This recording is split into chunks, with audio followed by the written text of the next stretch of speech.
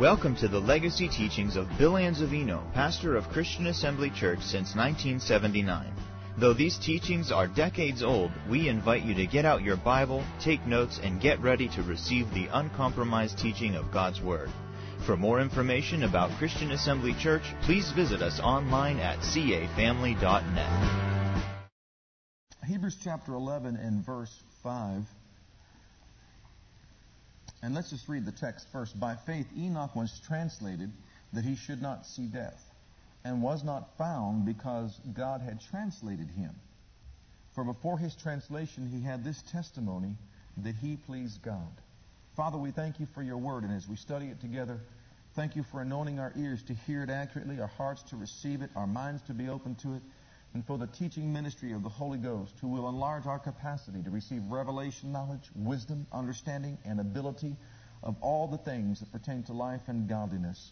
And Father, I thank you for giving me utterance in the Holy Ghost, that I may boldly proclaim with accuracy the knowledge of the truth that will make us free, that we may rise up as doers of the word and not hearers only, having our faith not in the wisdom of men, but in the power of the living God.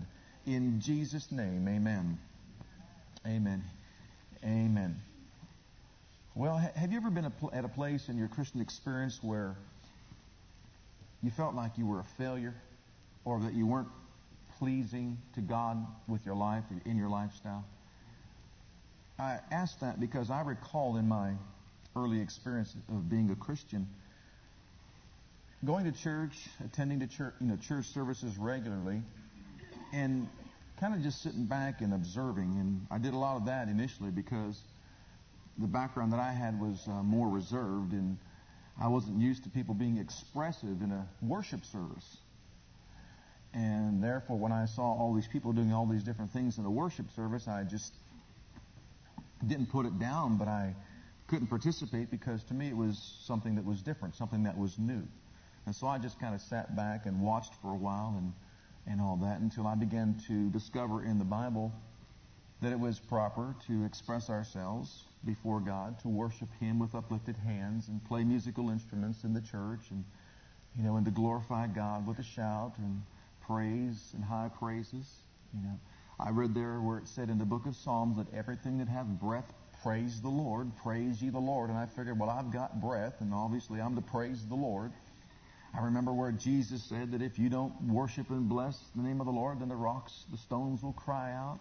And I didn't want them taking my place. I'd rather do it myself than have the rocks and stones cry out. What about you? But it takes time to mature spiritually. You know that. But in some places, like I said, you go to a place and you see all this happening, and you kind of wonder, and you don't realize sometimes just how much of an effect those things have upon your Christian experience. And I recall going to this particular church, and in no way am I belittling anything that happened there, or the people, or the minister, or anything like that. I'm just sharing with you my experience, if I may. And sitting back and observing, and I would begin to watch people after the preacher preached and gave his message, almost every service gather around the altar, and in particular in the night services, and just gather around the altar. And really not for the purpose of worshiping the Father and exalting Him together, but after a little bit maybe of that, then having everyone be ministered to constantly on a continuous basis. And it made me stop and think. I kind of wondered, well, what's the purpose of all this? Why is it that someone has to constantly be ministered to service after service after service after service? And then when I began to see that it was the same ones going up and constantly being ministered to, it made me think all the more. And I was just young in the Lord, very young in the Lord, and I didn't, know a whole lot. I thank God that I started studying His Word, and I was learning some truths from the Bible. And at that time, I had a little bit more freedom to worship. I wasn't just sitting back there like a stick in the mud somewhere, and that's all there is to it, not doing anything. I was participating in the worship service and trying to learn all that I possibly could. I was excited for the things of God, and I was just like a sponge. I wanted to soak up everything in my path that was good. I really did. I wanted to learn more and more and more and more about the things of God. And I always tell this to people, if you don't have any interest whatsoever in learning more about the things of God, something is wrong spiritually. Really, I mean that. Something is wrong spiritually. I know that some of us don't like to hear things like that, But if we're honest with ourselves, and if we're really honest with God, then you'll know for certain that something is wrong. Because God's big. I'm telling you, beloved, God is big. There's a whole lot more to know about God. We don't just graduate to a place where now we can just gather around with people and just shout and holler and all that and say, that's my Christianity, and go home and just, forget about it and all that. We should always want to be learning about the things of God because there's so much to learn about. There's so much to know about Jesus and what He has done for us in redemption. There's so much to know about what He wants us to do with our own personal lives, to determine and discover what His will is for our lives so that we can walk in the light of His will for our lives, to know what it really means to deny myself and take up my cross and follow Jesus. And thank God for others that are out there that can help us along the way. But, ultimately, and I know, we all know that it's an individual thing. It's a personal relationship that we have with Jesus Christ, with God the Father through Jesus. And God has a perfect will for our lives. And the one who's responsible to determine what that is, well, me, myself, and I guess. Right? We've got to come to a place where we realize the need to individually pursue the things of God, to determine and discover what it is that He would have us to do in life. See, that's part of it. And so it's learning about Him, His person, His plan, and His purpose, and His will for our lives, and also all the wonderful things that He has done for us. And actually, it's also something that involves our learning to be more intimate with our Father God in our fellowship, in our relationship. Learning to grow in our understanding of His beauty and majesty, His person, His holiness. God is so holy. I mean, if we just begin to explore the holiness of God, I believe, we'd be baffled. I mean, you see Isaiah. He saw the Lord high and lifted up, full of glory and power. I mean, He was so holy. He says, I'm undone. I'm unclean. I'm a man of unclean lips. What am I going to do? My God is so holy and so glorious. I mean, and here I am. Well, if we just begin to look at that and study that and find out all about that, it'll have an effect upon our lives. It'll change us in character and change us in the way we conduct ourselves here upon this earth. What I'm saying is there's a whole lot to learn about God, and if we're satisfied with what we have and what we know, and we've lost that desire to learn, something is wrong with us spiritually, because there's a whole lot more to know. And He wants us to grow. He wants us to develop. He wants us to become more intimate in our fellowship with Him. I mean, I think about this fella, Enoch, and, think about it. This fella walked with God. And then he was translated. But before he was translated, he had this testimony that he pleased God. Now, I like that, because that's a marvelous testimony. And if you think that through, you find out that God Almighty, the Father Himself, said, this is my beloved Son in whom I'm well pleased. And when God says He's pleased with someone, He's pleased with someone. And that's someone you can look at and say, my goodness, there's someone I can pattern my life after, because if that person's life pleased God, he's got a lot to offer, or she has a lot to offer. And obviously Enoch did. God said he pleased me. And then he was translated. So the man was pleasing to God. And that's how we should want to live our lives, to be pleasing to God. Amen? Every single one of us, to learn more about Him so that with our lives, with our very being, with our existence, we can please our Father God. It's not based on somebody else. It's not based on what someone else does. It's based on who I am and how I consider my relationship with Him to be. I want Him to be pleased with my life. I mean, there was Jesus in the midst of all these people. And they had different backgrounds, and they had different attitudes, and different character traits, and faults, and failures, and human frailties, and all these different things. But there was Jesus in the midst of them all, and the Father says, this is my Son in whom I'm well pleased. And so He can be pleased with Jesus. In the midst of all that, people had different attitudes and ideas and pursuits and aims and aspirations in life, but He was pleased with Jesus. And we can follow Jesus in such a way that, the Father can also be pleased with us, because we don't have to be influenced by other people whose attitudes may be different, whose desires may be different, whose pursuits may be different, and aspirations may be different. We can pursue the mark for the prize of the high calling of God in Christ Jesus, and the Father would be pleased with our lives. And that's exactly what we all should be striving for in life on an individual basis. And then together as a corporate, collective body of believers, join ourselves and join forces together so that He's also pleased with this activity that's taking place here in the assembly. And so that's how, God views it. That's how He wants things to be. And we also should have that same, heartfelt desire. Well, I just began to notice that, these people are constantly going forward, and I wondered why. And if you stay at a place long enough, it'll just begins to somewhat rub off on you if you're not careful. And you do get affected by what you expose yourself to. If you expose yourself to certain things, you may say, oh, that's not going to bother me. But if you stay there long enough, eventually it's going to come on you. Eventually it's going to get on you. Evil communications corrupt good manners. Evil communications corrupt good manners. And if you hang around with those that are evil, it's going to get on you. And you're going to get influenced by that, and it's going to, come on your life and affect you negatively. Well, the same thing is true in Christian circles.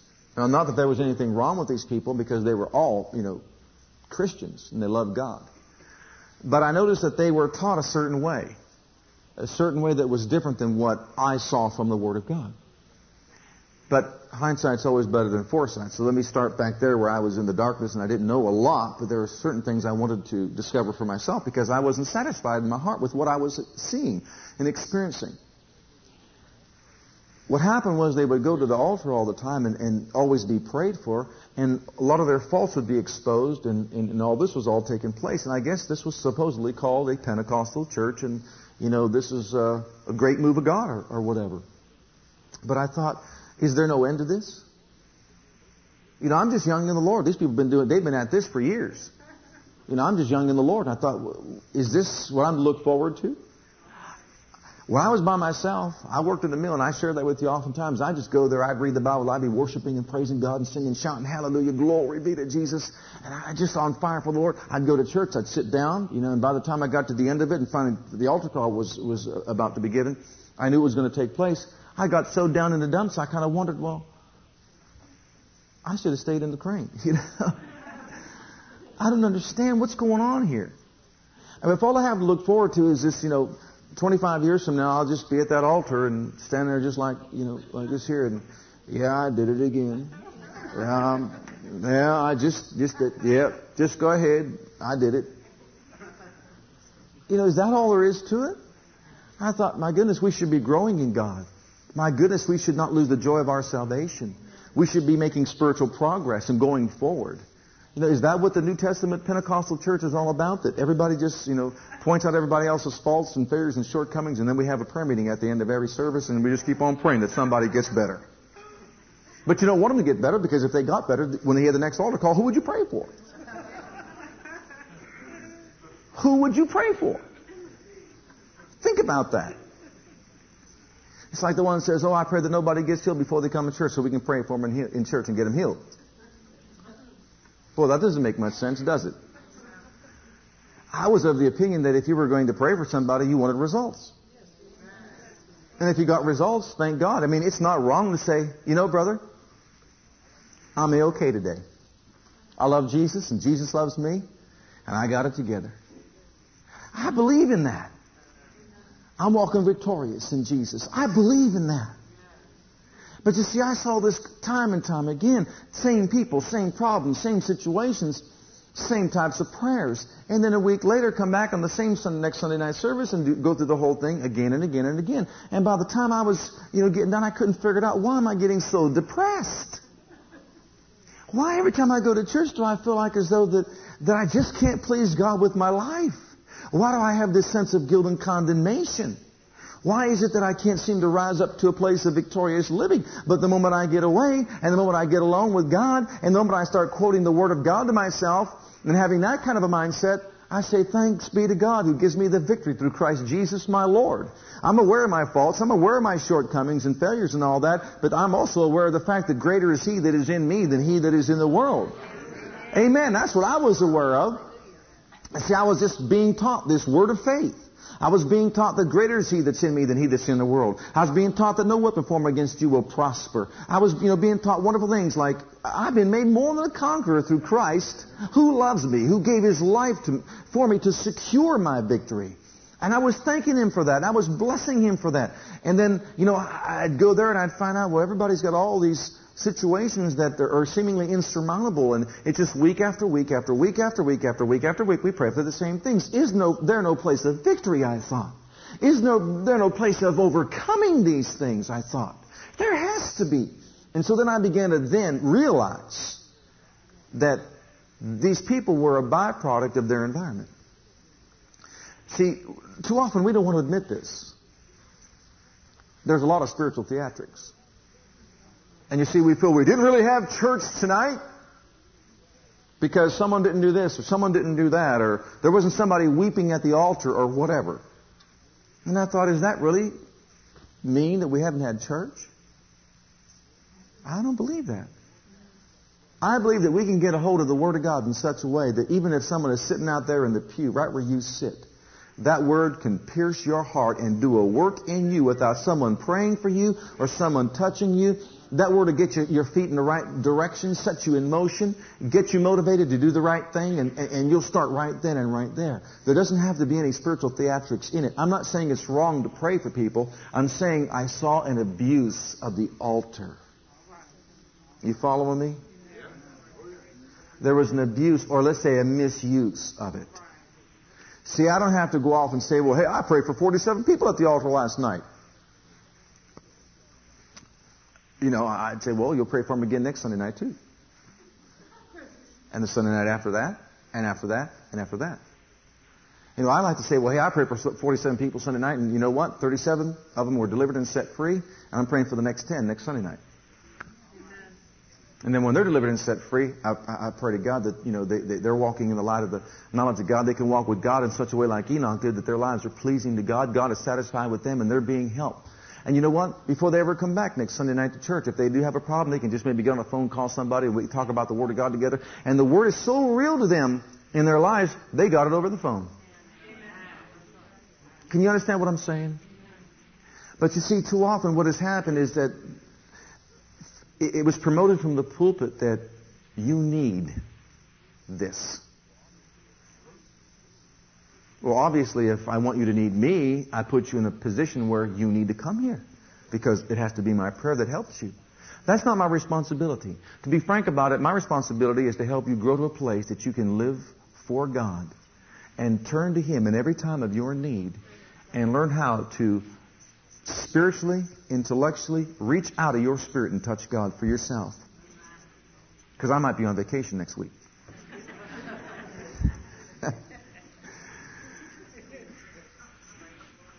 You understand what I'm saying?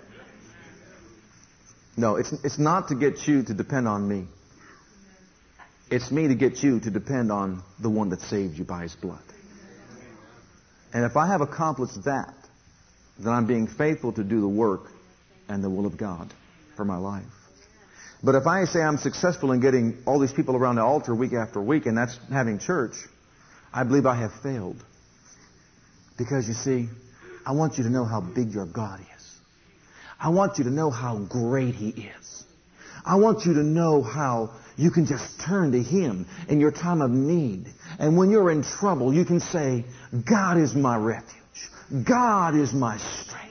God is my very present help in the time of my trouble. And you know what? If the earth be removed. What's He mean by that? If someone comes along and pulls the rug out from beneath you and it seems like you're falling off the earth, beneath you are His everlasting arms.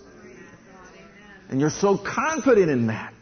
You know that so well that you're not shaken. You're not shaken. See? That's what I saw. And I would say to myself, wait a minute. Aren't we supposed to get people to the place where they can reach out and touch God for themselves?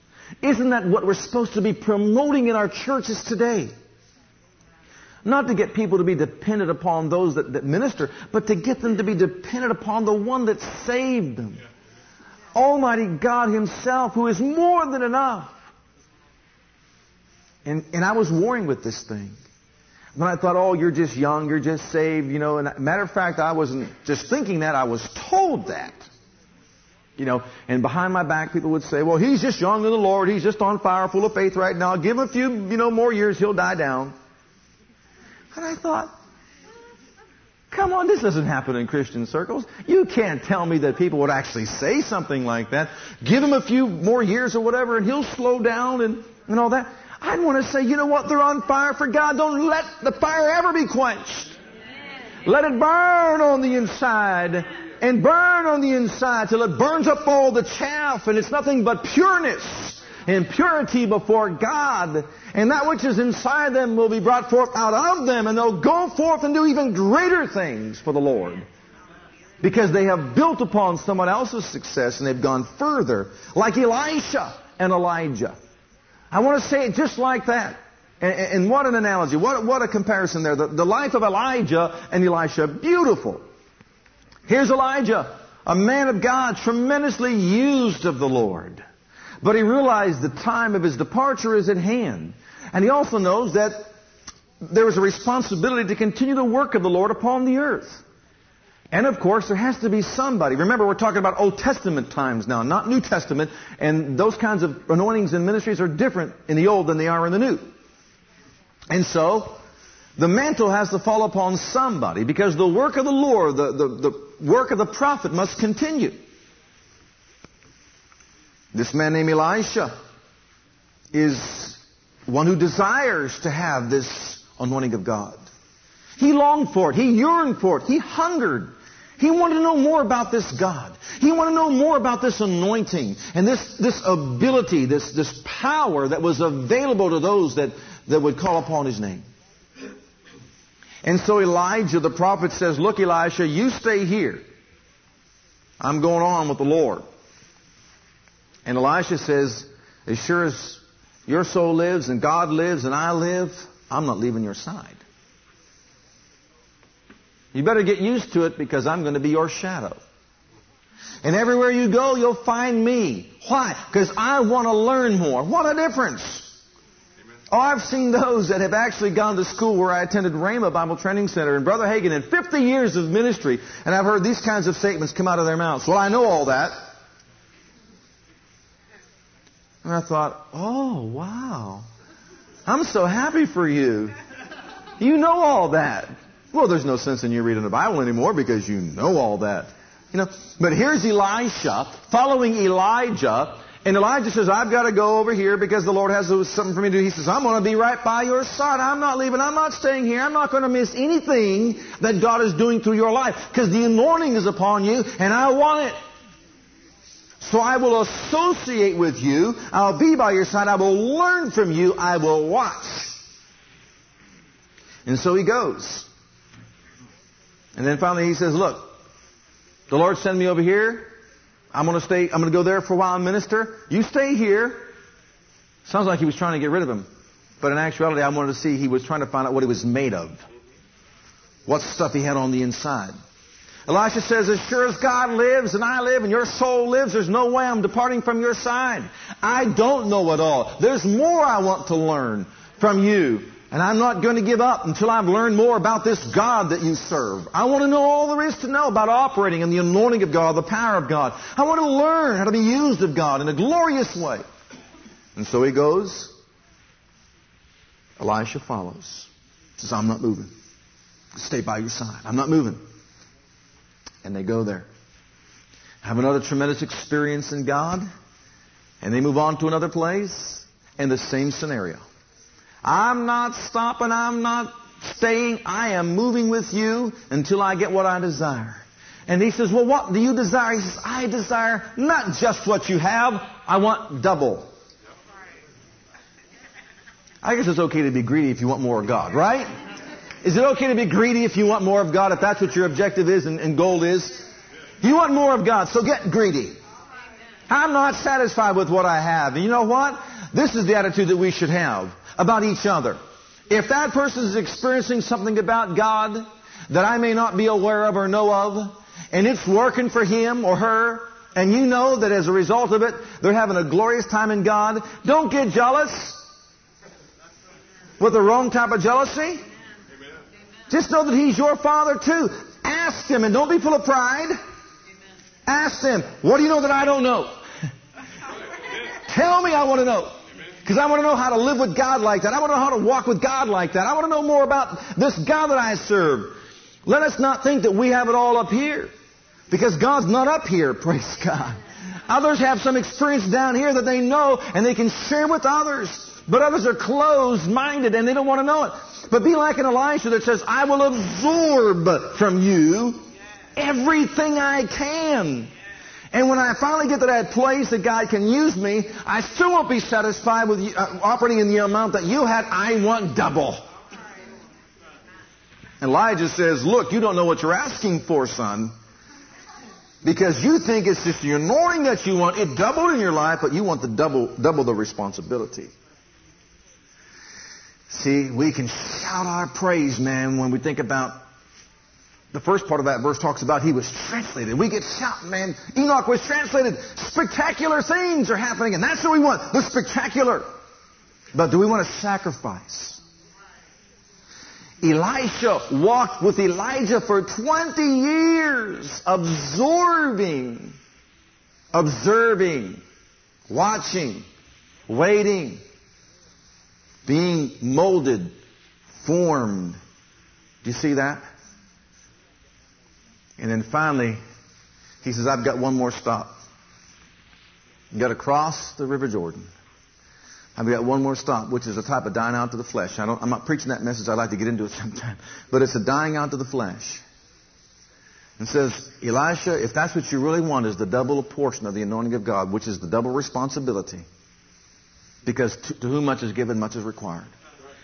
He said, then if you see me caught up and you see my departure in the whirlwind, then know that your desire is granted you. But that last place was called dying out to self. No more me, but Christ liveth in me. He followed him for 20 years. He got to the place of the Jordan. Elijah got the mantle, walked across a dry shop, got to the other side. Elisha went with him. Elisha saw him caught up in the whirlwind, taken off the glory. He knew his desire was granted. Got the mantle, put it upon himself, which meant he was willing to die out to self, to live for God. To do everything in his life to see to it that he was pleasing to God. To get to a place that he was sure about his own commitment and how deep it was. Totally committed and sold out to God. And when that big test came, will you decrease that I may increase? He crossed that Jordan saying, I'm willing to die out to flesh, which is self-ambition, doing my own thing with my life, my own will. He says, I'm willing. Got to the other side. As I said, his request was granted. His desire was given. Took the mantle, went back to the waters of Jordan. Smote the waters and said, where is the God of Elijah? And the waters were parted. In other words, I went all the way to demonstrate and prove to you that I will serve you with my life and I will live for you. But I can't do it in my own strength. I want your ability. He got it as he was willing to die out to self, turned back, went right back into, let's say, the world, a type of going right back into the world and facing it with a newfound anointing in the power and the ability of God.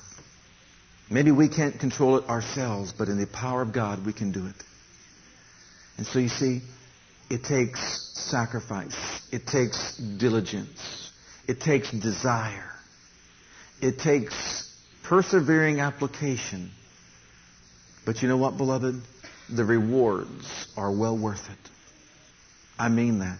The rewards are well worth it. I would rather school people. I would rather teach people.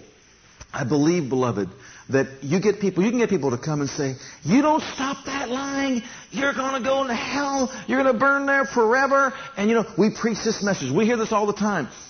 Pointing the finger, condescending, and all these different things. And, this, you're so terrible about this. I really don't believe, beloved, that the fear method is what God is looking for. I mean that. Because you know what? You may scare somebody for about a week or two, but they're going to find out that since nothing was put in them, they can't help doing what they're doing. I mean that. And so they fall right back into it. And then finally, you know what they do? They just give up and say, what's the use? One or two things will happen if you get people taught that way. You know, they're going to get disgusted because they feel, I can't please God with my life. They'll be living under a sense of guilt and condemnation. And some of them will say, well, what's the use? And they'll go back into the world out of which they came and just forget it. They'll put their Christianity on hold and they'll fall right back into the same things and say, I just can't overcome it, so there's no sense. I know the preacher told me I'm going to hell if I keep on doing it, but you know what? I just can't overcome this. And so I just kind of throw in the towel and I just give up. And that used to just pierce me, prick my heart when I would see people that you knew that it's not a matter of that. It's not a matter of telling somebody that they're going to go to hell. And people want you to get technical. Tell them that they're going to go to hell if they do that. Beloved, I read my Bible. It says it's the goodness of God that leads people to repentance. I mean that. Which, when you start telling somebody, do you know how much Jesus loves you? Do you know how much He gave for you? Do you realize the sacrifice that He made? Get them in love with Jesus. And when you get them in love with Jesus, they won't want to do it anymore. And when they don't want to do it anymore, then the battle's practically won. Because then you can get them to a point and a place where you can say, look, you can't do it in your own strength, but let me take you all the way to Jesus. Let me get you filled with the Holy Ghost and power. And then, instead of them trying to stop doing it, it's, I no longer live, but Christ lives in me. And the life I live in the flesh, I live by the faith of the Son of God who loves me and gave Himself for me. And then you know He loves you so much and you love Him so much. You sound like Joseph. How can I do that and sin against my God? Did you get that? How can I do that and sin against my God? You get somebody with that kind of mentality, beloved, you got them on the right track. You got them on the right path. Because they're so in love with God, they don't want to hurt Him. And that's why they're not doing it just because they're afraid to go to hell. They don't do it because they love God so much they don't want to hurt Him. And that motivation, beloved, is just tremendously different than the other. See, one is just producing godly, not a godly sorrow, but a worldly sorrow. I'm sorry that I did it, Lord. Why? Because of the consequences I regret. I know what will happen to me if I continue in this. And so they regret doing what they did because we got caught. And I know about the consequences. But that's not godly sorrow. That's not repentance. See, it's one thing to regret that we've done wrong. In a lot of cases, we get schooled in this. We've done wrong. We know. We'll pray. We'll go to the altar. He'll pray for us. We'll go back. And I know we'll do the same thing over again, but we do this every week. You know, we go through this every week. So it's just a matter of this is my Christian experience. No, it's not. It doesn't have to be our Christian experience. But you see, they've been taught that way. And it's just a habitual thing. It's a ritual. We can have habitual things to take place in Pentecostal circles too, beloved. We know that. And we've got to be careful that we don't allow that to happen. It should be this way. There is a godly sorrow that works repentance. What does that mean? It means this. It's not that I regret what I have done because of the consequence I might have to suffer. It's the fact that it's godly sorrow. I'm sorry because I hurt God. And I don't want to hurt God. Jesus died for me. Jesus went to hell to pay the price for me. I don't want to hurt Him. I'm not just looking out for myself, I'm saying. I realize how it hurts the very heart of God. It grieves Him when we violate His will. And so, beloved, what I'm saying is this. The way to get people out of sin is to get more of God in them. The way to stop sin is to show them how good God is. Because godly sorrow works repentance. And repentance means this. I'm going in another direction with my life. I'm going in another direction with my life. And I want to. I want to so bad because I'm going to stop lying because lying hurts God. I'm going to stop cheating because cheating hurts God. I'm going to stop committing fornication because it hurts God. That's what Joseph said. How can I do this and sin against my God? Do you see the point? This is the place that we want to get to. And it's preaching the cure for sin that delivers people from sin. And not condemning people. Do you see that? It's not condemning people, which just drives them further away from God. And that's why I'm so careful when I minister. It's not my intention to have people develop that same type of mentality. I felt sorry for those people because they were in a religious rut. Never getting to a place of experiencing victory in Christ. Never getting to a place where they actually believe that I'm pleasing God with my life. Beloved, did you know you can be there? And it doesn't take a whole lot to get there. Because you see, God views us as individuals in different phases of spiritual growth and development. And when you first get saved, you're pleasing to God right then. You made a decision to make Jesus your Savior and Lord. That pleased the Father beyond measure. He was so joyful and excited about that He bragged about you before the angels of heaven. Because of your decision to make Jesus your Savior and Lord, He bragged on you. And you start from there and you realize that He loves me. He cares about me. And because He does, I don't want to serve sin. I don't have two masters. I have one. Jesus is my Lord. And He died for me. He shed His blood for me. He gave His life for me. I live for Him. For to me to live is Christ. And you put into somebody that He loves you so much and He is so good. It's like that one that you love, your mate maybe, your child, they love you so much and you don't want to hurt them. You don't want to hurt them. And so you live in such a way that you don't hurt them because you don't want to, because you love them so much. Well, if you love God so much the same way, can't you see? We don't want to hurt Him. Can God really be hurt? I thought you'd never ask that question. I really did. Look at the book of Genesis, chapter 6.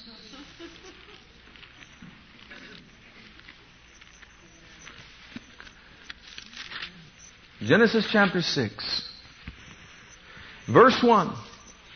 And it came to pass when men began to multiply on the face of the earth and daughters were born unto them, that the sons of God saw the daughters of men, that they were fair, and they took them wives of all which they chose. And the Lord said, My spirit shall not always strive with man, for that he is also flesh. Yet his days shall be 120 years. There were giants in the earth in those days, and also after that, when the sons of God came in unto the daughters of men, and they bare children to them, the same became mighty men, which were of old, men of renown. And God saw that the wickedness of men was great in the earth, and that every imagination of the thoughts of his heart was only evil continually. And it repented the Lord that He had made man on the earth, and it grieved Him at His heart. This is what we want to emphasize. But you say, beloved, if we don't tell them all these different things, we're not going to scare them into living right. Forget it. You'll never scare anyone into living right. You try that with your kids.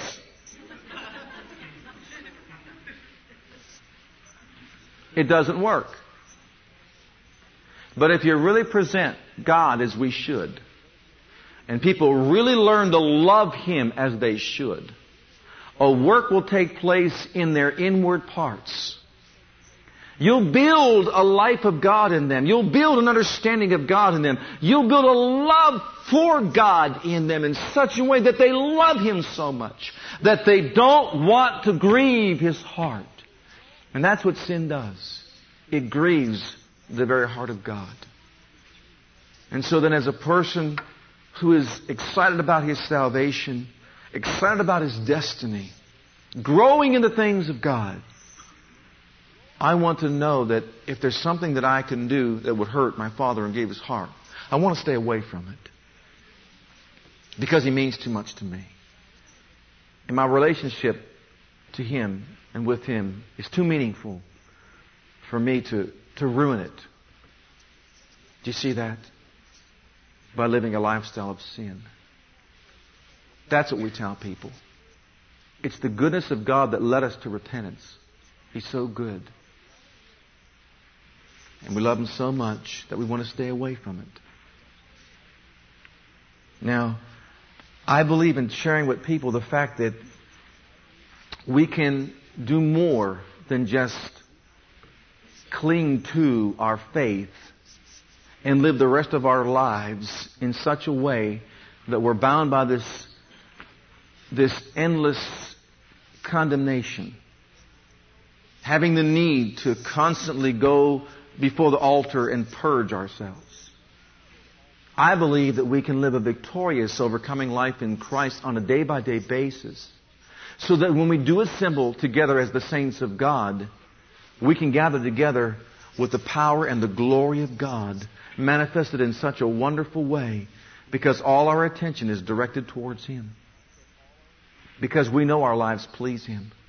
And we know that He is pleased with our lives, and that He is satisfied that we are growing. See, we all have a certain stage of spiritual growth and development, and He knows that. It doesn't mean that we're going to be sinless in that sense, never missing the mark. It doesn't mean that. But what it does mean is this: if I do miss the mark, I don't have to wait till next Sunday or Wednesday to repent. I say, Father God, because I know Your Word, I know that was sin. I'm not pleased with my attitude. I'm not pleased with my anger. I responded to anger in an improper way, and I didn't control it. I'm sorry. I ask Your forgiveness. I know it hurts Your heart when I do what is wrong. Forgive me. I don't want to hurt You. And then you go on right there. See, it's a daily thing. It's bringing out the good stuff that God has put within us as we develop it. Godly sorrow will always work repentance. I don't want to do it. My heart's not in doing that. My heart's not in displeasing You, Father God. What did Jesus say? Jesus said that the one that loves Him is the one that keeps His commandment. Did you get that?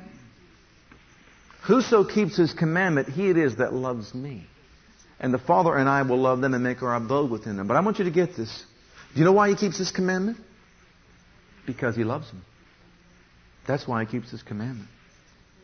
And you see, if there are certain areas of our lives, this is the point I want to drive home. If there are certain areas of our lives where we're bound up and we've been overcome in or defeated in, we're not to get put down and get to a place that we're never going to rise up above that and feel that we've got to stay in that thing and just constantly live with it as we cling to our faith and trying to make heaven our home.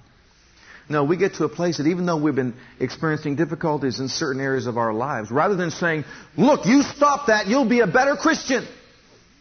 And you go, if you only knew how long I've been trying to stop this thing, my goodness, I've been trying, but I've been unsuccessful, and all I hear is this hellfire and brimstone, and I'm so concerned about, they're so concerned about going to hell that they can't work on the problem. You say, look, and I want you to get this. Have you ever considered the fact that stopping that's not going to make you a better Christian? But if you'll just realize that it means that there's still a part of your heart that you can give to Jesus. And then, if you're willing to give Him that part of your heart, He'll take over the lordship in that area of your life. And you know what? He'll enable you to stop it. I'm going to say that again. Making Jesus the Lord of our lives means this. Inside my heart there's a cross and there's a throne. And if I live my life the way I want to and do what I want to with my life, then that means I'm on the throne and Jesus is on the cross. He's dead in me. He's not alive. If I persist in this particular thing and I'm not going to do anything about it, it means that I'm on the throne in that area of my life. And all I need to do is recognize that and realize that Jesus wants to be Lord over all of my life and all of my heart. And what I need to do is to open up my heart further to His Lordship and get off the throne and say, Jesus, You come and sit on the throne. You sit on the throne of my heart. See, that's pleasing to God. I give my heart to You in all areas. And I see that this is a problem area in my life, but I give my heart to You. I throw open the door of my heart to You, Jesus. You said You would strengthen me. And so I throw open wide the door of my heart. I get off of the throne. Then who's on the cross? You die to self. I don't allow myself to live. I allow Christ to live. He takes over the rulership of my heart in that area. He enables me with His divine power and strength to overcome that situation. And beloved, I'm convinced of this. See, too many want to get their deliverance from the outside in, and it doesn't work that way. We've got to let each other know, let people know that we minister to. Are you willing to give that part of your heart to Jesus? See, when we become Christians, it doesn't mean that everything changes automatically. We can be emotionally attached to certain things in our lives. You know, when we try to pull out sin and condemn people with sin, you know, those extremists that like this hellfire and brimstone stuff, they want to condemn everybody to hell for doing everything from wearing makeup, you know, to wearing pants to church. Okay? And they're all going to hell for all these different things. With the exception of overeating, of course. I figured that would strike a chord somewhere. With that exception. Because that's not a sin. And of course, with the exception of misuse of the tongue. That's not... No problem there. Whew. Come on, brother. Now, wait a minute. Yeah, what about this? We're attached to certain things, such as food. But I want to rise up to overcome. I'll tell you how we're going to overcome. It's when you make the Lord, Jesus, the Lord of your life in that area, that you'll be able to control your appetite.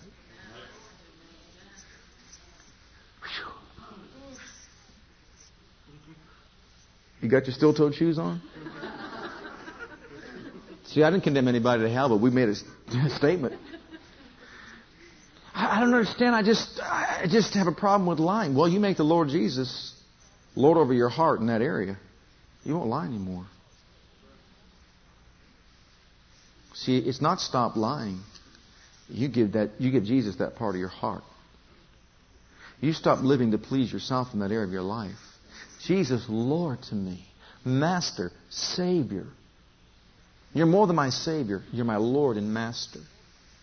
And you see, we're attached emotionally to a lot of these different things that we don't want to give up. Jesus wants to be Lord over every area of our lives. Oh, what about this one? Friends. Friends? You mean He wants to help me choose my friends? Yes, that's exactly what I mean. Because evil communications corrupt good manners. All areas of our lives. But you don't understand. I mean, this job that I have, I'm so secure in it. See, it gives me a sense of security.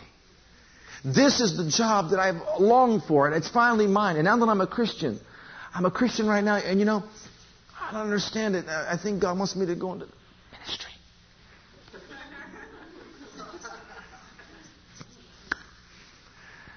Well, that's maybe true. And if He does want you to go into the ministry, even though you have security in your job, Jesus wants to be Lord over your life. And we're going to have to detach ourselves from these emotional ties that we have and say, am I willing to give it to Jesus? I had to make that decision. No, you think I was born in a suit waiting to stand behind a pulpit somewhere. Right? It's the last thing I would have ever done with my life as far as I was concerned. I had security in my job, and I appreciated the fact that I could feed my family and everything. And in the times in which we live, you know, we can all appreciate that. But when He said, look, I want you to go to school, you know what that meant? I had a decision to make. Some don't make the right choice. It doesn't mean it's going to be a bed of roses and peaches and cream. But what it means is I had to give up my security and make Jesus my security. That's what it meant. That you give up. Jesus, you're Lord over my job, my lifestyle, my friends, my marriage, my profession. You're Lord over my finances and everything that I do in life. And if we just start telling people, you know what it really means to be pleasing to God and to live a life that's pleasing to God? It means making Jesus Lord over every area of your life.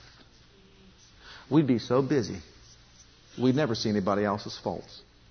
We'd be so busy with our own lives, we wouldn't see anybody else's shortcomings. Amen. You know that beam and that splitter Jesus talked about in the eye? Made out of the same material. Yeah. Jesus wants to be Lord. And in these certain areas where people are always coming to an altar to get delivered from on a, if you've done it 3 times this week, I think you better just take a step back and wait a while. Because a prayer is not going to make someone sacrifice himself and give his will over to the will of God. And so what people need to be told is this: look, we can help you to a certain extent. But the bottom line is this: you lack the giving of your heart to Jesus Christ and His Lordship in that area of your life. You've got a decision to make. You have to make it. You've got to get serious with God and say, Jesus, I want you to be Lord of all. Lord of all.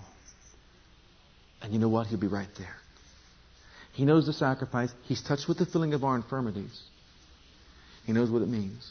You say, was it an easy thing to leave your job with your wife pregnant and do all that stuff? Oh, hindsight is so much easier. Can I be honest with you? It was frightening. Frightening. To sell all your possessions, to go back down to zero, start life over again with your wife pregnant, leaving the security of the hospitalization and all that they would cover the expenses and all that. Go to a no man's land, only knowing that I did it because I wanted to please my Heavenly Father. That's what it means. Doesn't mean it's going to be easy. But what it does mean is that every time we step out and do that and give Him that part of our heart, He moves in and takes over lordship in that area of our lives. You know what backsliding is? Do you know what backsliding is? It's the person who at one time gave Jesus that part of the lordship of his heart, who got off the throne, who says, I'm not going to please myself, who says that I'm not going to pursue my own aspirations and all that, says, well, I did it for a while. Now I'm going to go back to doing once again what I used to do. I'm going to get back on the throne of my heart. Oh yeah, there was a time I was really into that love walk. I used to watch my tongue. And the reason why you were so good at it at that time was because Jesus was in control. And it was meaningful to you because you didn't want to hurt Him by walking out of love. But now that you see there's not a whole lot of people committed to walking in divine love and believing the best about every person, well, that gives us a license then just to get off, the cross and get back on the throne of our own heart and say, well, what's the difference if I talk about somebody? Everybody does it. Are we meddling tonight? That's what backsliding is. It means that you go back to getting on the throne of your own heart and life and you live the way you want to do. Well, I didn't smoke for 10 years, but all of a sudden I picked it back up. Or I didn't drink for whatever, and all of a sudden I'm starting doing it again, and it's not all that bad, and blah, blah, blah. Wait a minute. And I never used to talk about anybody, but now, well, wait a minute. You're saying that I used to go to church regularly, and now I just... Wait a minute. In other words, there was a time when Jesus really had the lordship, but now all of a sudden I'm doing what I want to do. Once again, with my life. We call that backsliding. Going back to taking over the control and the reins of our own lives. But you see, beloved, Jesus wants to hold that place in our lives. He wants to be the one. And that's what I want to talk about. I really do. I want to share with us, starting Sunday morning, some key principles that will help us. And this is going to be the first one. We need to tell people after they're saved that He wants to be more than Savior. He wants to be Lord. And that means He wants to rule our hearts and lives. And you got to get so much in love with Him, because when you're so much in love with God, that'll curb sin. That'll remove sin from the life of the person. Because even if someone else wants to hurt you, Lord, I don't. Do you see that? Isn't that a whole lot better than saying, you're going to burn in hell? Because, believe me, if they don't love God, and they're not going to walk with Him, you can hit them with that over the head until they're blue in the face. It's not going to do any good. It's the goodness of God that leads one to repentance. You tell them how good God is and what concern and care He has for the human life and what sacrifice He made to secure our lives and destinies. People will fall in love with Him. And those that love Him keep His commandments. I guess you could say this. Those that really don't.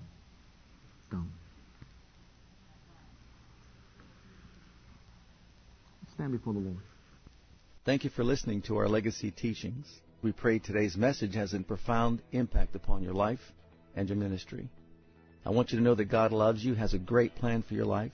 But if you've never made Jesus Christ Lord and Savior of your life, I'd like to invite you to do that right now. Just pray this simple prayer right after me. Just say, Heavenly Father, I come to you just as I am. And I believe with all my heart that Jesus died for my sins and was raised from the dead for me. I open the door of my heart. I call upon the name of the Lord. Lord Jesus, come into my heart now. I receive you and accept you as my personal Savior and Lord. If you prayed that prayer with me, you're a child of God right now, and I encourage you to get into a good Bible-based church where you can learn to grow in your Christian faith and experience. God bless.